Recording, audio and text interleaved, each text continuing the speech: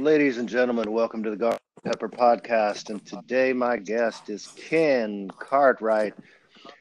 Ken is a luthier. That means he fixes guitars and other stringed instruments.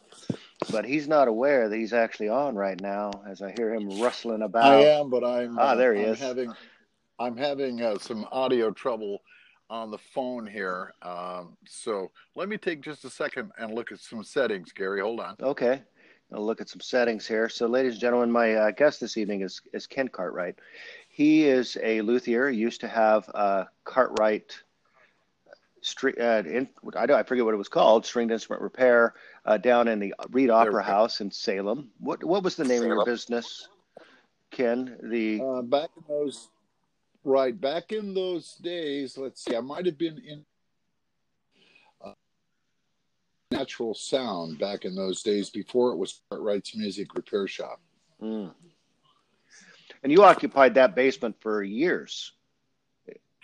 I was downtown for a long time. Yeah. And was in the basement of the Reed Opera House from when? From about 90 to 99 when I moved over to Staten. Mm-hmm.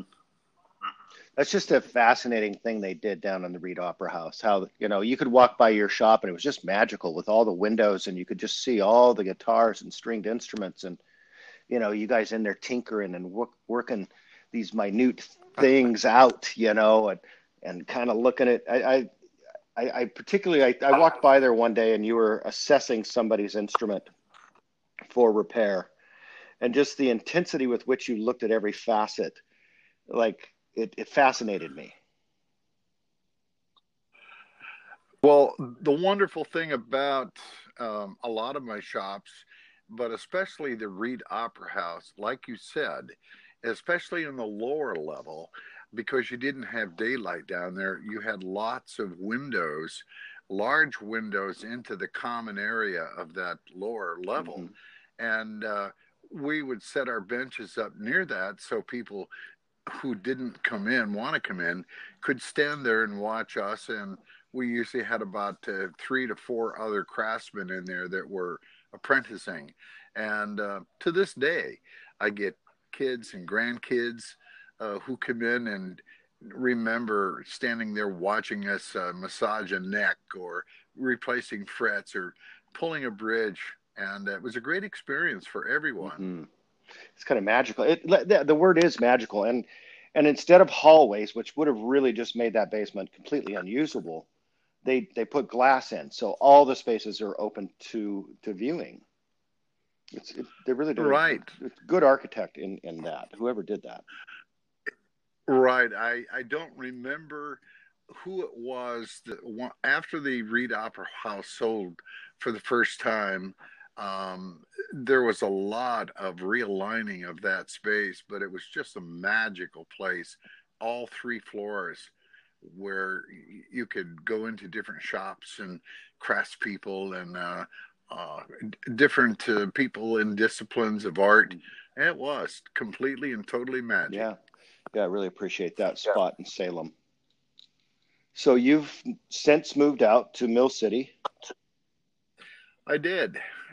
Years ago, I made a threat to wind up at Detroit Lake, and let's see, we moved to Staten, and then I moved to Mill City, and now I live in Gates. You're inching your way up the hill.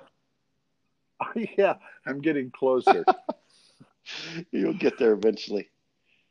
Actually, I'm very content here in Gates. It's a short drive to Mill City, and that's where the radio station is. Mm-hmm. And my shop is at home in Gates, so I'm in a good spot. I'm doing well.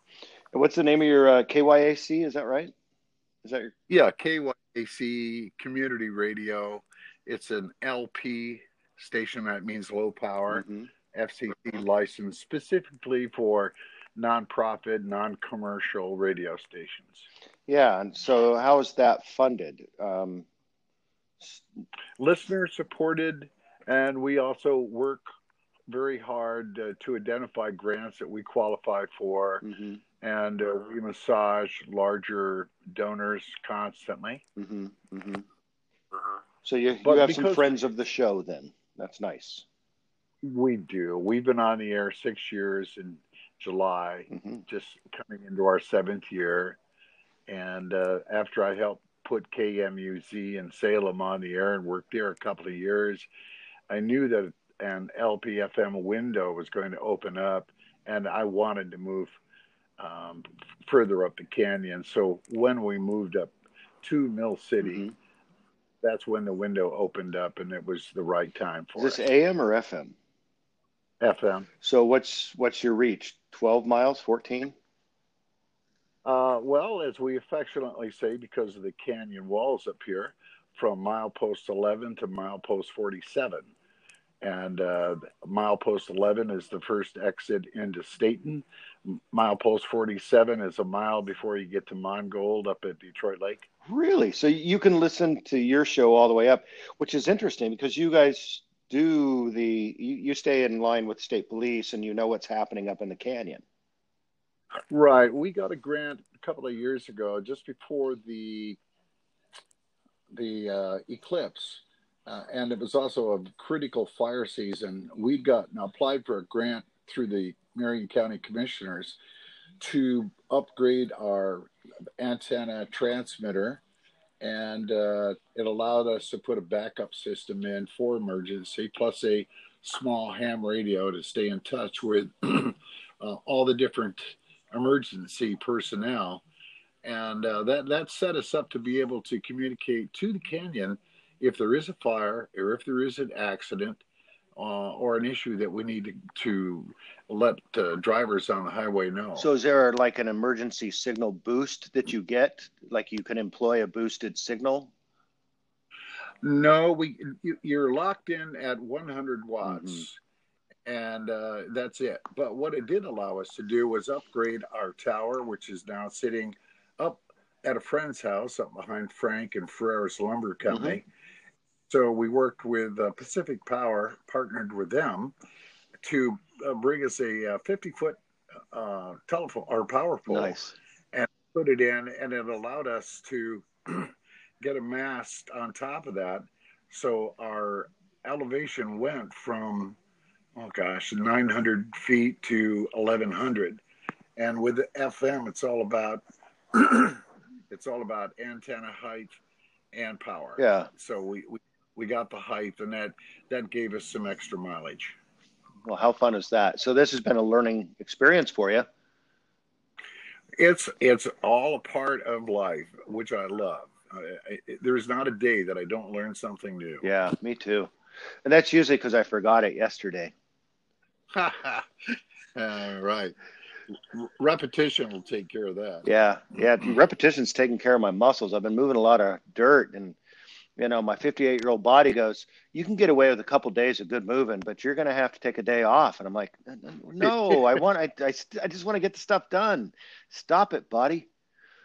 Are you working on your house? Is that what you're doing? Yeah. So we had to move a fence, which changed the structure of our backyard enough so that where we had a gathering space, it would have been too small to do that. So we moved our Right. sheds to the outside, and we're going to move our fire pit to the middle of the yard.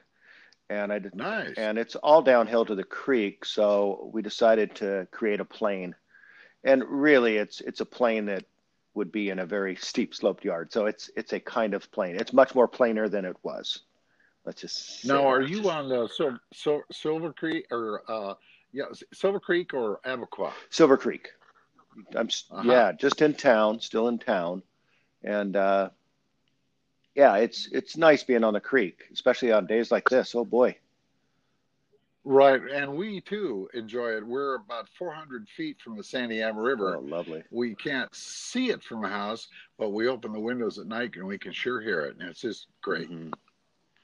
Yeah, I pitched on Water Street. I'm just, between two rivers. One's made of cars and the other's, yeah, water. I know that area pretty well. Yeah, Yeah. yeah. So luthering, how does one become a luthier? Well, these days there's a variety of ways, and there really is no certification unless you were fortunate enough to go to the two schools in the United States, which are vocational Mm. schools. and or apprentice with someone who is a recognized luthier. But anybody can call themselves a luthier, and there's few that can really challenge it. And with the litany of videos available, especially YouTube, it'll walk you through almost every aspect of lutherie. So it's easy enough to do if you want to train yourself. That's straight up meticulous, though, isn't it? I mean, you don't want to kind of grind on things too hard. You know, everything's pretty precise on a guitar, or on a mandolin, or on a bass, or a violin, even. Oh my God! Right. Well, it's all about experience, and I can tell you that when I started out, as many people my age or even half my age, mm-hmm. there were very few people around, and so we all went out and bought junk things at yard sales, and we'd tear them apart, or we'd analyze what was wrong with it, or if there was a local person who had some skill set with it, you'd go to them and beg for a few minutes. Mm-hmm. And the guy with glue and clamps. Yeah, that's right. Yeah. I mean, when I started out really doing repair work full time and commercially, there were only 2 books available, and that was it. Everything else was, by gosh, by golly, take it apart, trial and error. Mm. In fact, Gary, you'll appreciate this. I had a shop in Coos Bay for about 4 years. Oh, you did?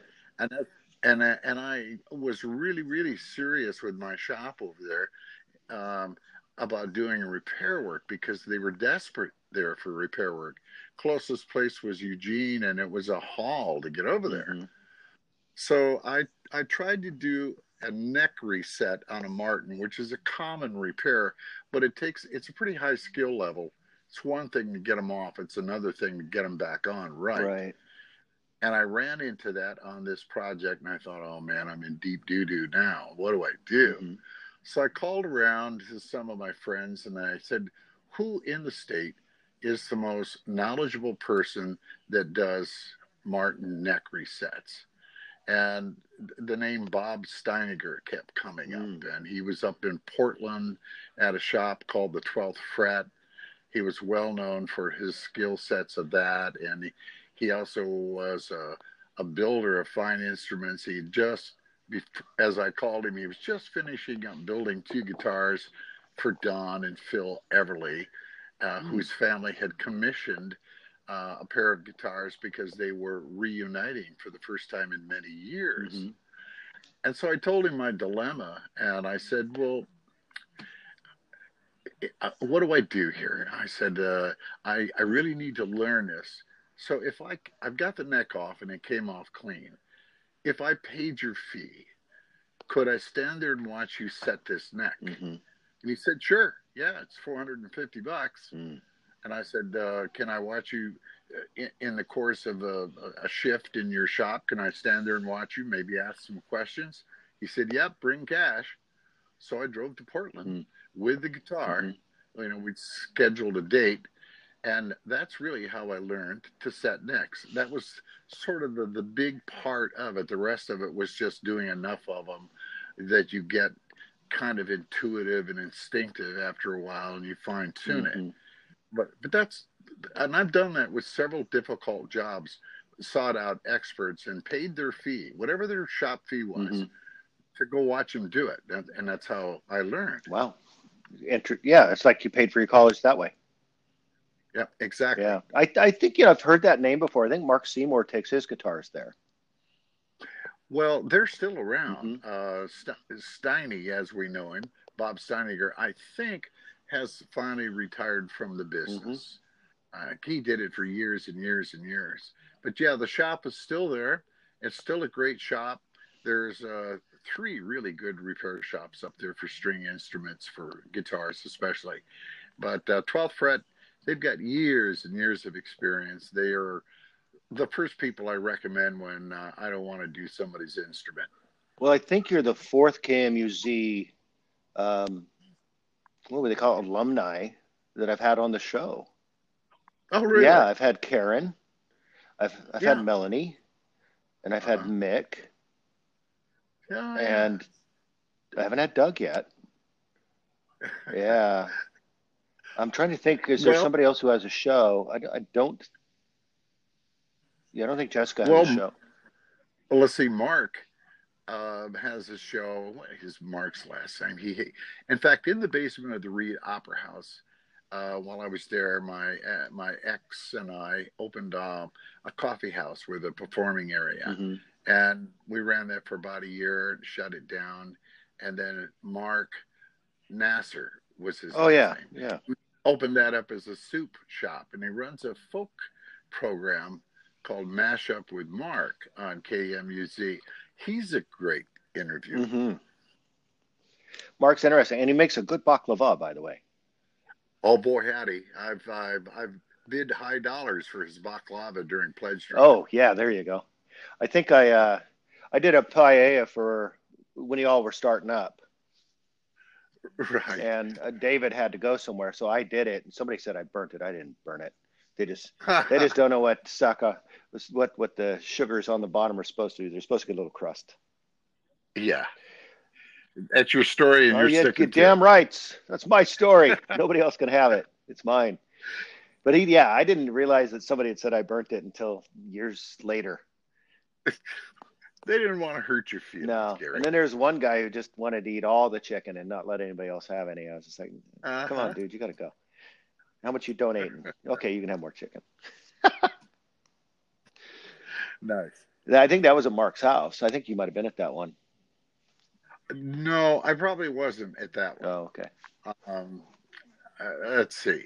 Now, remember, before they started up, I was so desperate to try to get a radio station for the Staten area that I took two directions in order to get a radio station. First, I built and operated a LPAM. It's a low power AM station. Mm-hmm. And you can do one as long as you don't exceed 100 milliwatts. Mm-hmm. So that's 1/10 of a watt. Well, 1/10 of a watt doesn't get you very far. Mm-hmm. So I found a way to link three of these transmitters together around Staten and Sublimity in order to get the penetration I It's like a needed. little Wi-Fi system. Well, the no, So you're actually, translating, right? no, the we use internet to get the signal. We had a little PC in Mm-hmm. each one. It was just a little PC receiver system. Mm-hmm. Uh, and a funny thing about that, funny story about it. I love broadcasting. Been at it for many years. It's been a advocation and a vocation for me. I we set it up so well that we had a really good signal. Plus, we streamed it. And my girlfriend at that time and I decided to get married. And we're older people. I mean, I'm almost 74. She's a couple of years older. And so we've been married 11 years in You October. guys look lovely And, in your pictures, by the way. well, thank you very Yeah, it's much. cute as fuck. Living better through chemistry, I Yeah, I'm sorry. I said the F word, but this isn't broadcast, so there we go. think. That's right. However, uh, we knew because our families are spread out all over the East and the West Coast. And I'm originally from Pennsylvania, so that'll give you some sense of spread out. Mm-hmm. We knew that we weren't going to be able to get them to come out here for the wedding. Mm-hmm. So I jokingly said, well, let's just get married on the radio. We stream it anyhow. We'll just have our wedding vows and we'll do it on the radio. Nice. And we had a good laugh about it.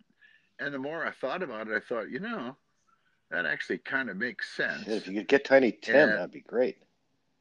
so we started mentioning it to our circle of friends in Oregon, and they said, "Well, you stream it, right?" Yep.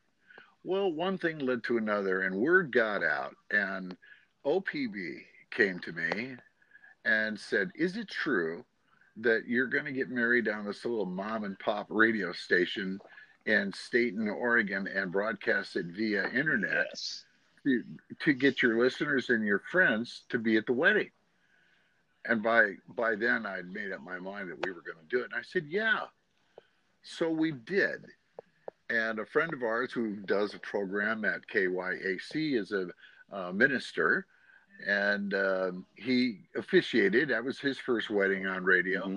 In fact, other than a gay couple in San Francisco, we were the first people in the United States, according to the information at that time, to get married on radio and broadcast it via internet. But I wasn't really interested in those details then. Mm-hmm. So we have server stats so we can tell how many people are listening at any time. And we had over 1,200 people at our wedding, but we only had to buy dinner for 7. That's the best. Oh my gosh. So that's yeah. Now you got money for a honeymoon. But yeah, stay at home and work. But the point I was getting to with the little LPAM, which by the way we named it KENC. KENC. Oh yeah. Yeah. Oh, that's cute. But I researched the FCC database. First of all, on a low power AM station, you don't assign and you don't qualify for call letters because it's below legal broadcast levels. So you don't have to have them. So you don't, but I wanted it. I wanted to sound like a radio station. And I researched it. There had been a KENC, but it went dark, and so nobody was using it. I thought, I'll just use that. It's my name. It's the first part of my email, KENC@WVI.com. It's been that for years. Mm-hmm. So that's what we named it. And just before the wedding, the Oregonian picked up the story. And then OPB came in and did this story, and it went national. And I was hearing from people I hadn't heard from in years. And it was very flattering, and it was a lot of fun. But there was a radio station in Portland who saw it in the Oregonian. And they're jealous. Full power stations are very jealous of other stations getting their audience. Our server stats were off the charts. People started listening to us. And so they went to the FCC inspector in Vancouver, Washington, and said, look, here's this guy. And they showed him the story and told them the story. There must be something you can do to shut this little guy down. There must be something illegal about his operation. We pay good money to have a license for our station. He doesn't. Maybe you should go pay him a visit. So one day I'm in my shop, repair shop, working on an instrument. And this guy walks in and he says, are you Ken Cartwright? And I said, yeah, I am. He whips out his official FCC badge. And he said, I'm from the FCC in Vancouver. And I understand you're running an illegal radio station here. And I said, whoa, hold on, dude. You don't know anything about my radio station. He said, well, where's your studio? And I said, on the other side of my bench. He looked over there and he said, well, where's your transmitter and antenna? I said, on the other side of that wall outside on a 40-foot tower. He said, well, let's go look at it. And I said, well, I'm busy right now. And, well, he said, this is official business. And I said, I'm busy right now. What's your complaint? Well, I think you're illegal. And I said, well, what evidence do you have that I'm illegal? Well, how many of these transmitters do you have linked up to that? And I said, one transmitter outside, one in sublimity, and the other one in between state and sublimity, and none of them are over 100 milliwatts. And the law doesn't say that I can only have one. It doesn't say how many I can have. Bear in mind that these little transmitters are kind of like these, along the highways there used to be signs, and there's still some that say, in the event of an emergency or inclement weather, tune your radio to such and such. Yeah, 1420, something like that. Exactly. Yeah. And that's all it is. It's even less wattage than it. It's less wattage than your garage door opener. That's why it sounds like crap. Yeah, exactly. To the weather. Yeah. But we engineered the audio on it. We got it right. Anyways, he started flicking me some crap, and I finally threw him out of my shop. I threw him out. I said, "Get out of here." I said, "You're completely full of it. I know what I'm doing. I know exactly what I'm doing. These are LPFMs. They're FCC certified LPFMs, and you're out of line. You have no proof that I'm illegal whatsoever." And he started citing chapter and verse of Part 15, blah, blah, blah. And I said, "Go away. Well, I'm going to write an NOA." And I said, "Well, you do that. You do that. And when you come back with a search warrant." I just threw him out. Mm-hmm. So after he left, I got a little concerned about my aggressiveness. So Fritz Graham, who's a friend of ours who lives in Staten, who was a real supporter of what we were trying to do, works as an aide for Ron Wyden. So I called him up. I said, "Fritz, I need some help." So I explained the whole story to him, and he said, "Oh, interesting." And I said, "Isn't Wyden on the FCC Funding Appropriations Committee?" He said, "Yes, he is." I said, "I need his help. I need to get somebody to call off the dogs on me." He said, "I'll get back to you." So we exchanged information for about a month, and then this inspector shows back up a couple of times with a field strength meter and tries to talk to me, and I keep throwing him out. And he says, "Well, I have the right to bring a sheriff here with me." And I said, "Well, if you do, that means you're going to have evidence, because right now you don't." And so finally, Wyden's office gets a hold of the head of the FCC. So how many visits is this now? Is this 2? This is 3. From Vancouver. So he's really, he's a bloodhound in you. Yeah, exactly. So he's going to come down and shut this little mom and pop operation down. Mm-hmm. But I really had done my homework. I knew that I complied. Mm-hmm. The only area that was a technicality that he could cite me for was that this 40-foot tower that we bought and put up, I ran a ground wire from the antenna down to the ground. So in case there was a lightning strike, it would be safe. Mm-hmm. And it also takes care of any possible earth-ground hum. Mm-hmm. Technically, Part 15 of the LPAM specifications of FCC specs say that your ground system can only be 3 foot. And that kind of limits the height you can do things at. Mm-hmm.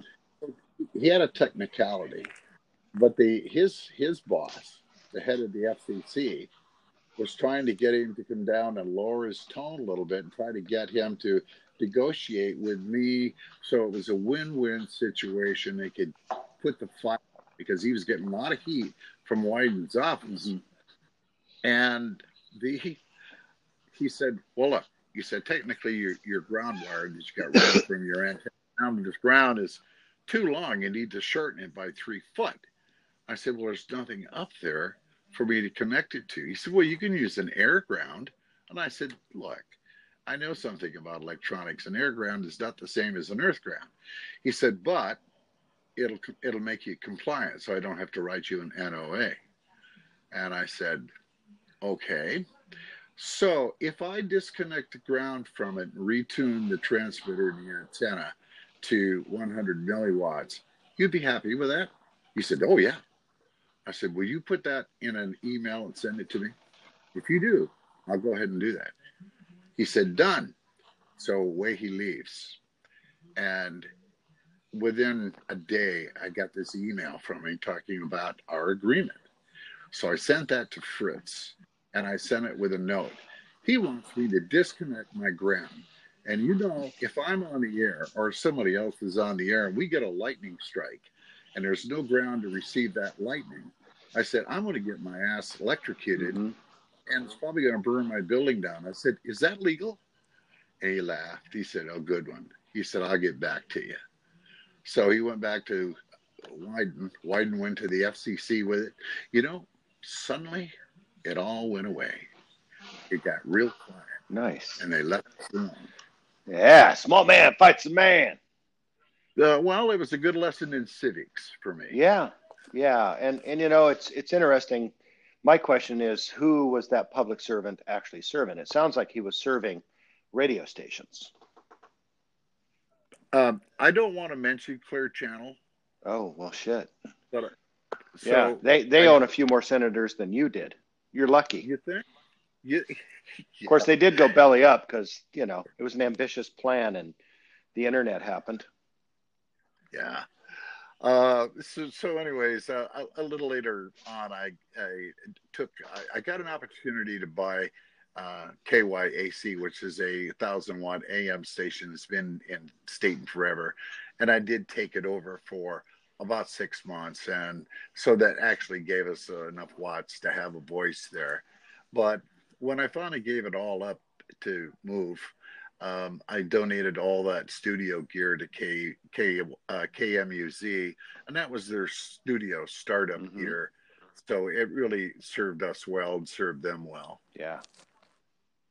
Yeah. And I can't really get it because I'm on the other side of the hill from the gardens.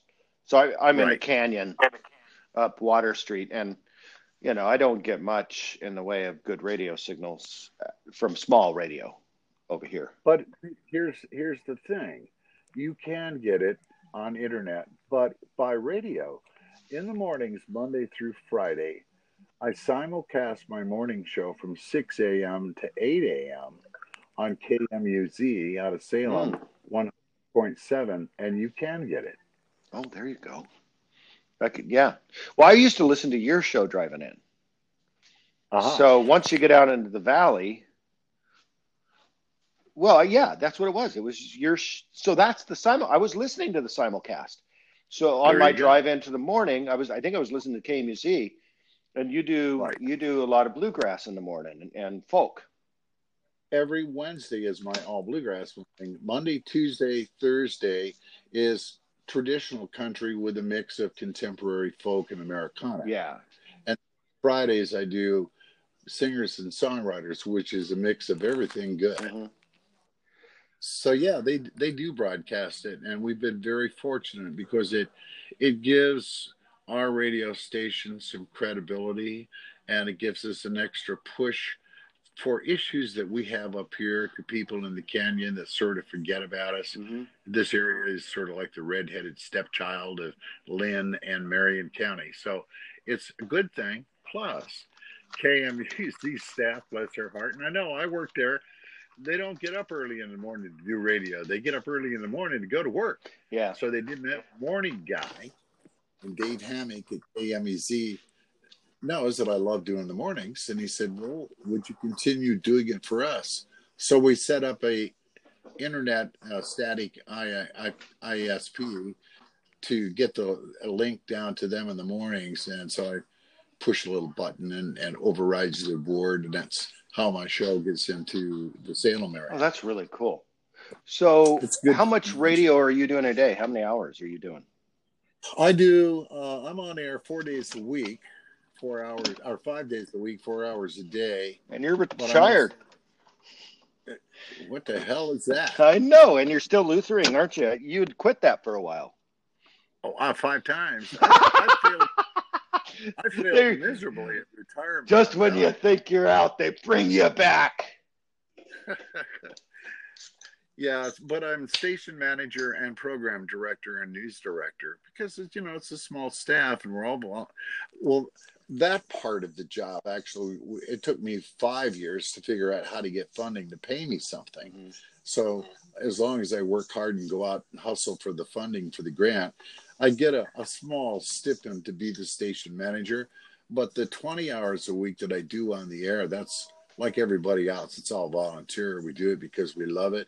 And we have big egos. Yeah, yeah, yeah. So I've had another radio guy on, Charles McGrary, he's out of Texas, and he bought this Okie station. It's basically what he said is they just played like old country all the time, and it was all made for tractor guys up north of I think it was Dallas Fort Worth. And so he just bought this northern stuff because he saw that there was a transition in the suburbs had moved there. Right. So he started up a trad jazz station. Uh-huh. Trad jazz and swing. And Ooh. yeah, and he found a good market of buyers who wanted that class of people to come in and purchase their stuff. And here you go. I'm let my dog out. Go ahead. And yeah, so I mean, he's an interesting guy. He's been following rock and roll forever, and so he's on one of my shows, Charles McGrary. Well, nice. Yeah. So radio, it's interesting, like the things that keep coming up for me in doing this podcast and the people that I talk to. So brewing keeps coming up. Music is ever present. And then radio comes up a few times, but radio is becoming a rarer thing. But this is ironic that I've really kind of, I don't know if it's ironic, but it's, two radio people in today's world. Well, brewing comes up with you because Gus Frederick. Well, Gus is one of my connections to brewing, but other people that I've talked to have just been involved in brewing, and it's just like, yeah. And Gus has brewed the most vile concoction I've ever had that I loved and made me sick as hell. And it was called Dragon's Blood Mead, and he made it with beets to make it red. Oh my God. And he used poison oak honey to make the mead. And I got to tell you, I think the poison oak transferred, because every time I drank that, I got just weird drunk, like a drunk that's just like everything's weird and spinning, and then I would get sick. But I thought I had some stories about moonshine, but not like that. Man, that's pretty weird. Well, Gus is an explorer, and so he will explore anything, and the palate was his. It was a delicious beer. I mean, it really was, and it was pretty. It had a deep red foam on it, and it sparkled like a good mead, like a champagne almost. And right. It was really delicious, but it really messed you up, man. It really messed you up hard.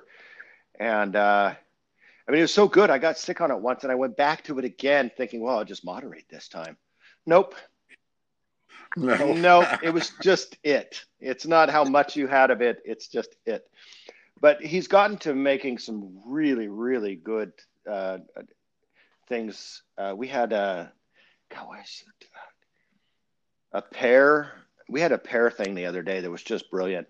And he's really kind of looked, it's Gus. He's an explorer, but he's also going to look at his data and see what went wrong and kind of fix it and this, that, and the other. So his brewing's gotten a whole lot better over the years. Even though that was tasty and deadly, it was still good. But he's just, nothing's killing me now. Oh, that's funny. That's funny. I'll mention that to him next time I talk with Gus. Funny. Dragon's Blood. So are there some good brew pubs over in Silverton? Silver Falls Brewing is doing a really, really good job with their brews. I think they're exploratory. They're not stuck on one type. They do find kind of the best of type. So they're smart about their flavors. Right. They are about community, and their space is designed in such a way that you can bring family. They support the local arts, and then there's, Max Places just to stay true and heavy, but it's not a brew pub. Correct. We just opened up Ratchet Brewing, but if I'm drinking, I'm going to be on my bike or I'm walking, and Ratchet is on the opposite side of town from me. So, so a dangerous bike walk. Well, too long. Yeah, too long for either. Even if I've been drinking, I'll bike into town, but I'm not, if I've been drinking, I'm not going to bike back sometimes. I'm just like, sure. I don't know how stable I am. I'm already feeble. I'm old. I'm not even old. You're old. But you are just like alive. So what about that? Like you said, what, 72? I'm 73. I'll be 74 in October. 73, almost 74 years old. Yet you are vibrant and engaged. You're still doing things on how many of your friends have just kind of like worked really hard their whole life and then retired and just went, yeah, and they got nothing. You go there and you talk to them and it's just like, wow, you're not as interesting as you used to be. Well, I don't know how many by the number, but I can tell you too many. And in fact, a friend of mine came by Wednesday. We sat out front here on my porch, shaded porch, and we play guitar on some Wednesdays. Mm-hmm. And we were talking about our circles of friends that most of them had done that. They bought the rocking chair and they sat in it and died in it Mm-hmm. because they weren't still Mm-hmm. active. And I refuse. You know, I'm by God, when I hit hell, I'm going to go and scream and kicking. And, yeah. You've already determined it, huh? Well, You don't hey, even need to see Pay Peter. Hey, I've already figured it out. I know where my people are.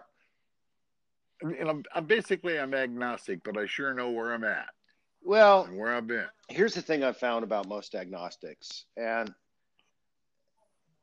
agnostics are people who have thought about it and can't figure it out. Atheists are people who thought about it but have more faith than I do, which has always been my problem with religion, anyways. Yeah. So I don't know. I will admit that. But yeah, agnostic. Yeah, that's probably closer, but I still don't know. You know what I mean? I believe in energies I don't understand. I don't understand 5G, but we're talking to you through it right now. Right. Well, as I said earlier, Paul Taves, who is one of my friends who married us on the air, and does a weekly program on our station called Arts, Loggers, and Leftovers. And he's a brilliant artist, and he used to be a logger. I love it. And I love it. yeah, That's Oregon in a we nutshell, isn't it, though? bingo. It really It is. You really is. cannot type somebody. You cannot go up to somebody and say, oh, he's got a ponytail and a fucking tie-dye and think he's not a Republican. You can't do that in Oregon. Right. No, it's very difficult. And he and I've, you know, and he has a strong faith and belief in the afterlife and Christianity, and we joke with each other all the time about my being agnostic and he be Christian, and I've cautioned him about proselytizing on the air, and Yeah, we don't need that. well, he reins it back in for me, and we joke about it. And he kids me all the time. He says, "Okay, Ken, you've got it figured out as an agnostic. There's just enough doubt that you want to make sure you don't uh, burn up too quick when you go to hell, right?" Yeah, pretty Yeah, much. yeah. I'm just hedging my bets. I'm on the Yeah, come line here, that's bro. right. There you go. I'm on the come line for heaven. Yeah, Yeah, and you know what happens eventually on the come line? They just get your money back. yeah. I've watched Craps forever, and I still look at it and go, I think I'm dumb because I don't understand it. There's got to be something going on here that I could figure out that would make it work for me, but I don't want to spend the money to figure that out. And Yeah, I'm with you. Give me AC/DC or I'll go home. yeah, I just yeah, and I've been involved in gambling for so many years that you know as a perpetrator, you know, Yeah, as an employee of the lottery. right. And so I understand the implications of a bet. If you're betting on a video machine, you got a 86 to 92% chance that you're gonna win. And what that means is over time, every spin loses you 8 to 12 cents over time. And it's just math. But randomly, you can lose $20, put your next 20 in, and all of a sudden get 600. But the numbers will dictate out over time that they're going to get that 8 cents back. So quit while you're ahead, huh? Play randomly. It does good things. It truly does. And that's the only thing that I could do in my heart to reconcile what I was doing, you know, Right. promoting gambling. It does truly do good things. So my ultimate world would be for everybody who's not really even a gambler to just buy, you know, megabucks every week, and maybe buy Win for Life every week. Just buy a couple things every week, and you're going to support our schools. You're going to support our stream restoration. You're going to support our state parks. Literally, our state parks are completely funded with lottery dollars, and we've been improving them with lottery dollars, and we've been opening more of them, which means we get shared property in Oregon that all of us can use. So these are values that I appreciate. And just Yeah. like all yin yang reality, because literally everything you do is some sort of, consumption. You're going to consume somebody's time, labor, energy, product, right? Right. So the challenge is, what do you do with your gains? And they had some really good commissioners when they started the lottery. Deb Potts being one of them. And actually, he was the senior commissioner. I forget that they call the chairman. I don't know. Anyway, he was Deb's Potts was his nickname because he identified with Deb's Potts. Right. He was a capitalist who believed in social welfare. He had a big a big logging operation down in Southern Oregon. He was the senator from Jackson and Josephine counties, and he was the guy who kind of formulated who the lottery was. And he was a man of both capitalism and principle, and so he wrote the mission. And the part about the mission that's really been challenging for the lottery the whole time has been to earn maximum profits. This is the last sentence in the mission: to earn maximum profits for the people of Oregon. And then it kind of flips itself, almost like blind liberty, and it says commensurate with the public good. Uh-huh. So that commensurate clause within the clause, so it's a double clause, that commensurate clause really puts the onus on the lottery to at least address the harm, commensurate with the public good. And that's why there's always been a fund for problem gambling. Right. And for years, the lottery treated that clause with a wink and a nod. Yeah, we're supposed to cover problem gambling, but we're really here to make money.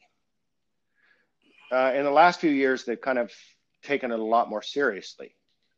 And they are working with the gambling commissions in Canada, and they're working with gambling commissions in America. And they're actually putting out really good material. Every single retailer has to go through training on problem gambling and actually understand the impact that their product is having on their public. Right. I have talked to enough business owners of lottery that I understand. They've explained to me the training, but most of them kind of laugh at it and go, it's pretty light, and it's one of the priorities, one of the prerequisites for getting your certification, getting your gaming available there. They said, but really not a lot of substance to it. And I only know, I know that Glenn Damewood, he's had to thumb a couple of people. He's had to turn them in because he could see that they were absolutely ruining their families, and he saw it. And but I really don't know anybody else that's ever done that. That's just gone in like with a problem. Yep. Yeah, the stories are pretty horrible. I've gone to a few problem gambling conferences, and people, I mean, it gets to the point of embezzlement. And, there was a county commissioner who was embezzling from a county, I think out in Clackamas or, I think it was out in Clackamas County some years ago. And it ruins lives. It really does. I mean, people can get in so deep that it hurts. It hurts their ability to continue. They become homeless. All kinds of sad things happen. Right. But overall, I think the majority, so this is about 2.5% that are a problem. Overall, the majority see it as an entertainment and play it as such. They're $40 a week. They do. And that's the ideal thing. The ideal thing would be, I go out on Friday nights, and on Friday nights, I also have $40 to see if I can pay for my meal with a gambling. And if I can't pay for my meal, I lose $40. But if I can pay for my meal, yippee. I have a buddy who does that. He does 20. He's like, let's go see if I can get the lottery to pay for my meal. Right. You know. Well, I fortunately for me, Gary, in 1986, I quit everything because my life was a mess. I really didn't have much to show for it.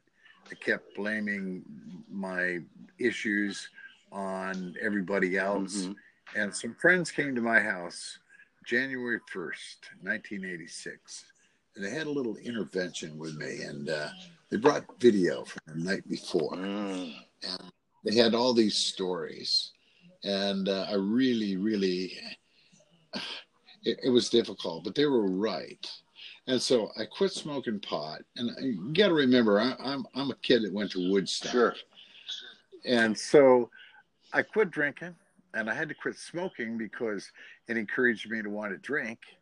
I quit gambling. I really cleaned up. I did everything but went to Jesus. Mm-hmm. But I quit it. Did everything but went to Jesus. But I got sober. I got back in control 86. of me. Yeah, 86. And since then, I've had 4 beers, maybe 2 glasses of wine, absolutely no pot, which I miss the worst of anything. But I'm glad I did because I was able to turn myself around. Mm-hmm. I started actually saving some money, Mm-hmm. had a future, was really serious about the world of repair, and it was no longer just a game. It was fun, and it was a business enterprise that I could see a future in.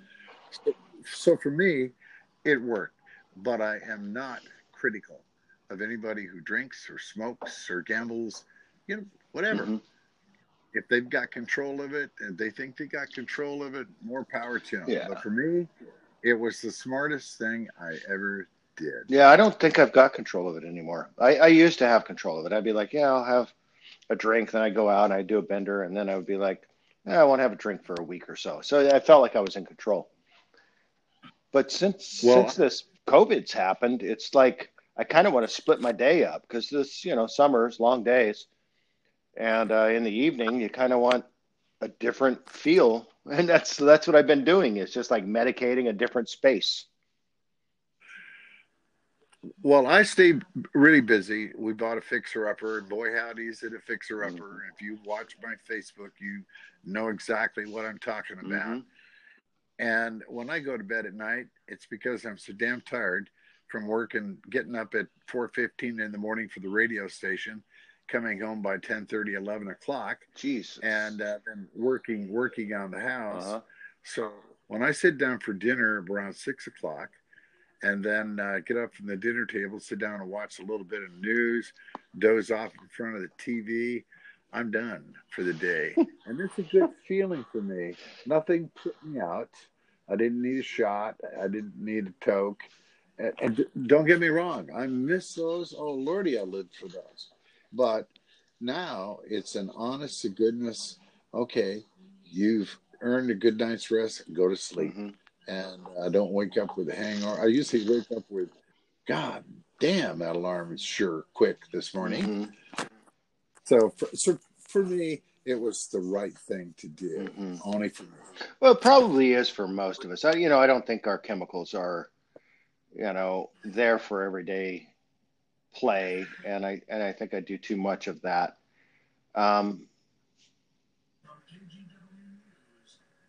But I think they have their place. I definitely think they have their place. I don't know. Alcohol, I'm kind of 50-50 on. It does do some things for people who are socially awkward and helps them get better, but it also turns assholes into bigger assholes. Amen. Gary, I've got about 5 minutes. That's exactly where we're scheduled. Okay, because I've got a Zoom conference I have to go to. Here. Excellent. I really enjoyed our conversation today.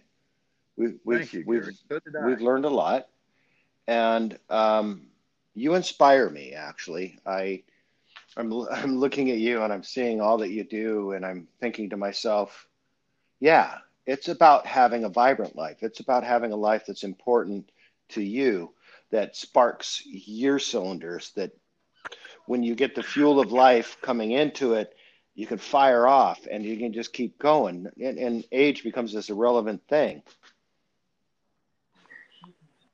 Well, musicians, entertainers, artists have always rejuvenated me, and they've led an interesting life. And I'm curious. I've lived a part of that life, so I've been there, done that. Mm-hmm. Had the T-shirts for it and the canceled checks. Mm-hmm. But they're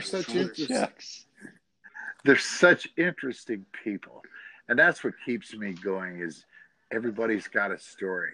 Yeah. I've known you for forever. Yeah. A long time. Yeah. Here and there, we've kind of bumped in, haven't we?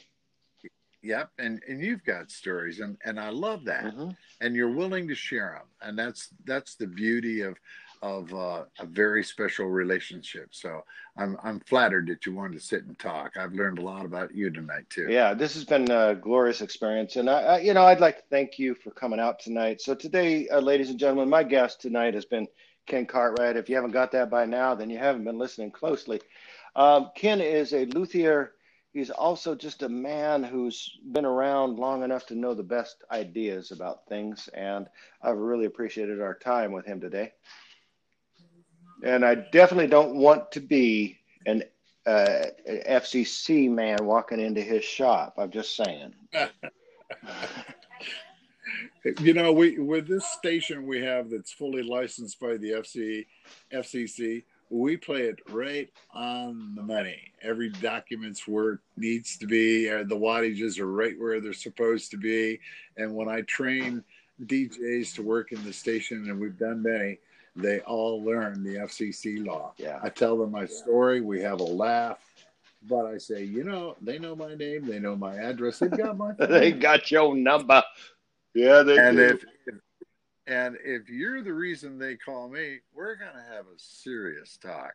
So, it's all good. It's all good. You ain't got Clear Channel to mess with anymore. There is justice in this world. Ladies and gentlemen. Gary, it's been a lot of fun, buddy. It's been a lot of fun. Yeah, thank you. I want to get you on my station. I'd love it. Yeah. You'll have to watch your language on that. Oh yeah, I can do that. I don't have the delay. Yeah, I need a mute for like when I cough, but the headphones I ordered didn't have one, but they do noise cancel, which is excellent. Right. But anyways, I'm flattered that you asked me to be on your show anytime, and I do thank you so much. And I'm glad you're doing your podcast. Keep it going. Oh, I will. It feels like community radio. I didn't actually start out feeling like it, thinking it would be community radio. But every time I have somebody who's on my show, they're typically people in the community, and it connects to those people in the community. So it's a different approach, but it feels like community radio. And I think that's probably how I'm going to monetize it. Do you have server stats so you know what your audience is? So podcasts are weird. You can get a lot of listens and not have a true audience.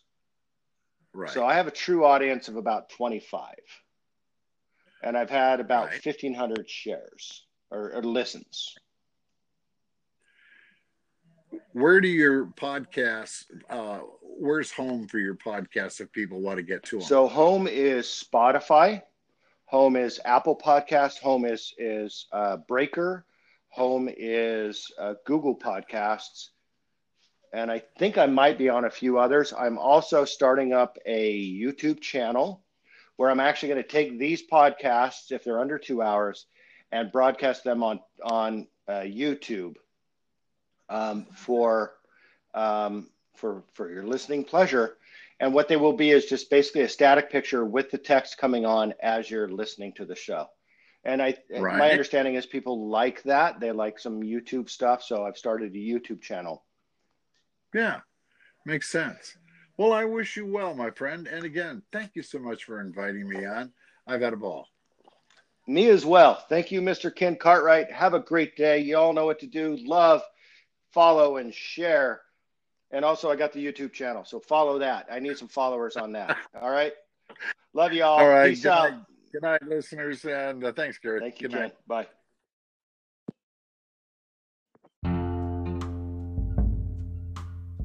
Hey y'all, welcome to the Garland Pepper Presents podcast. Today my guest is Ken Cartwright. Ken Cartwright is a luthier. That means he fixes stringed instruments. He is also a radio man, has been in several different radio stations throughout his life, and we've got some really good stories in this one. I really enjoyed this. Glad to have been able to interview Ken, and I think you'll enjoy it too. Listen up, you know the rules. Listen, love, follow, and share. Let's do this, baby.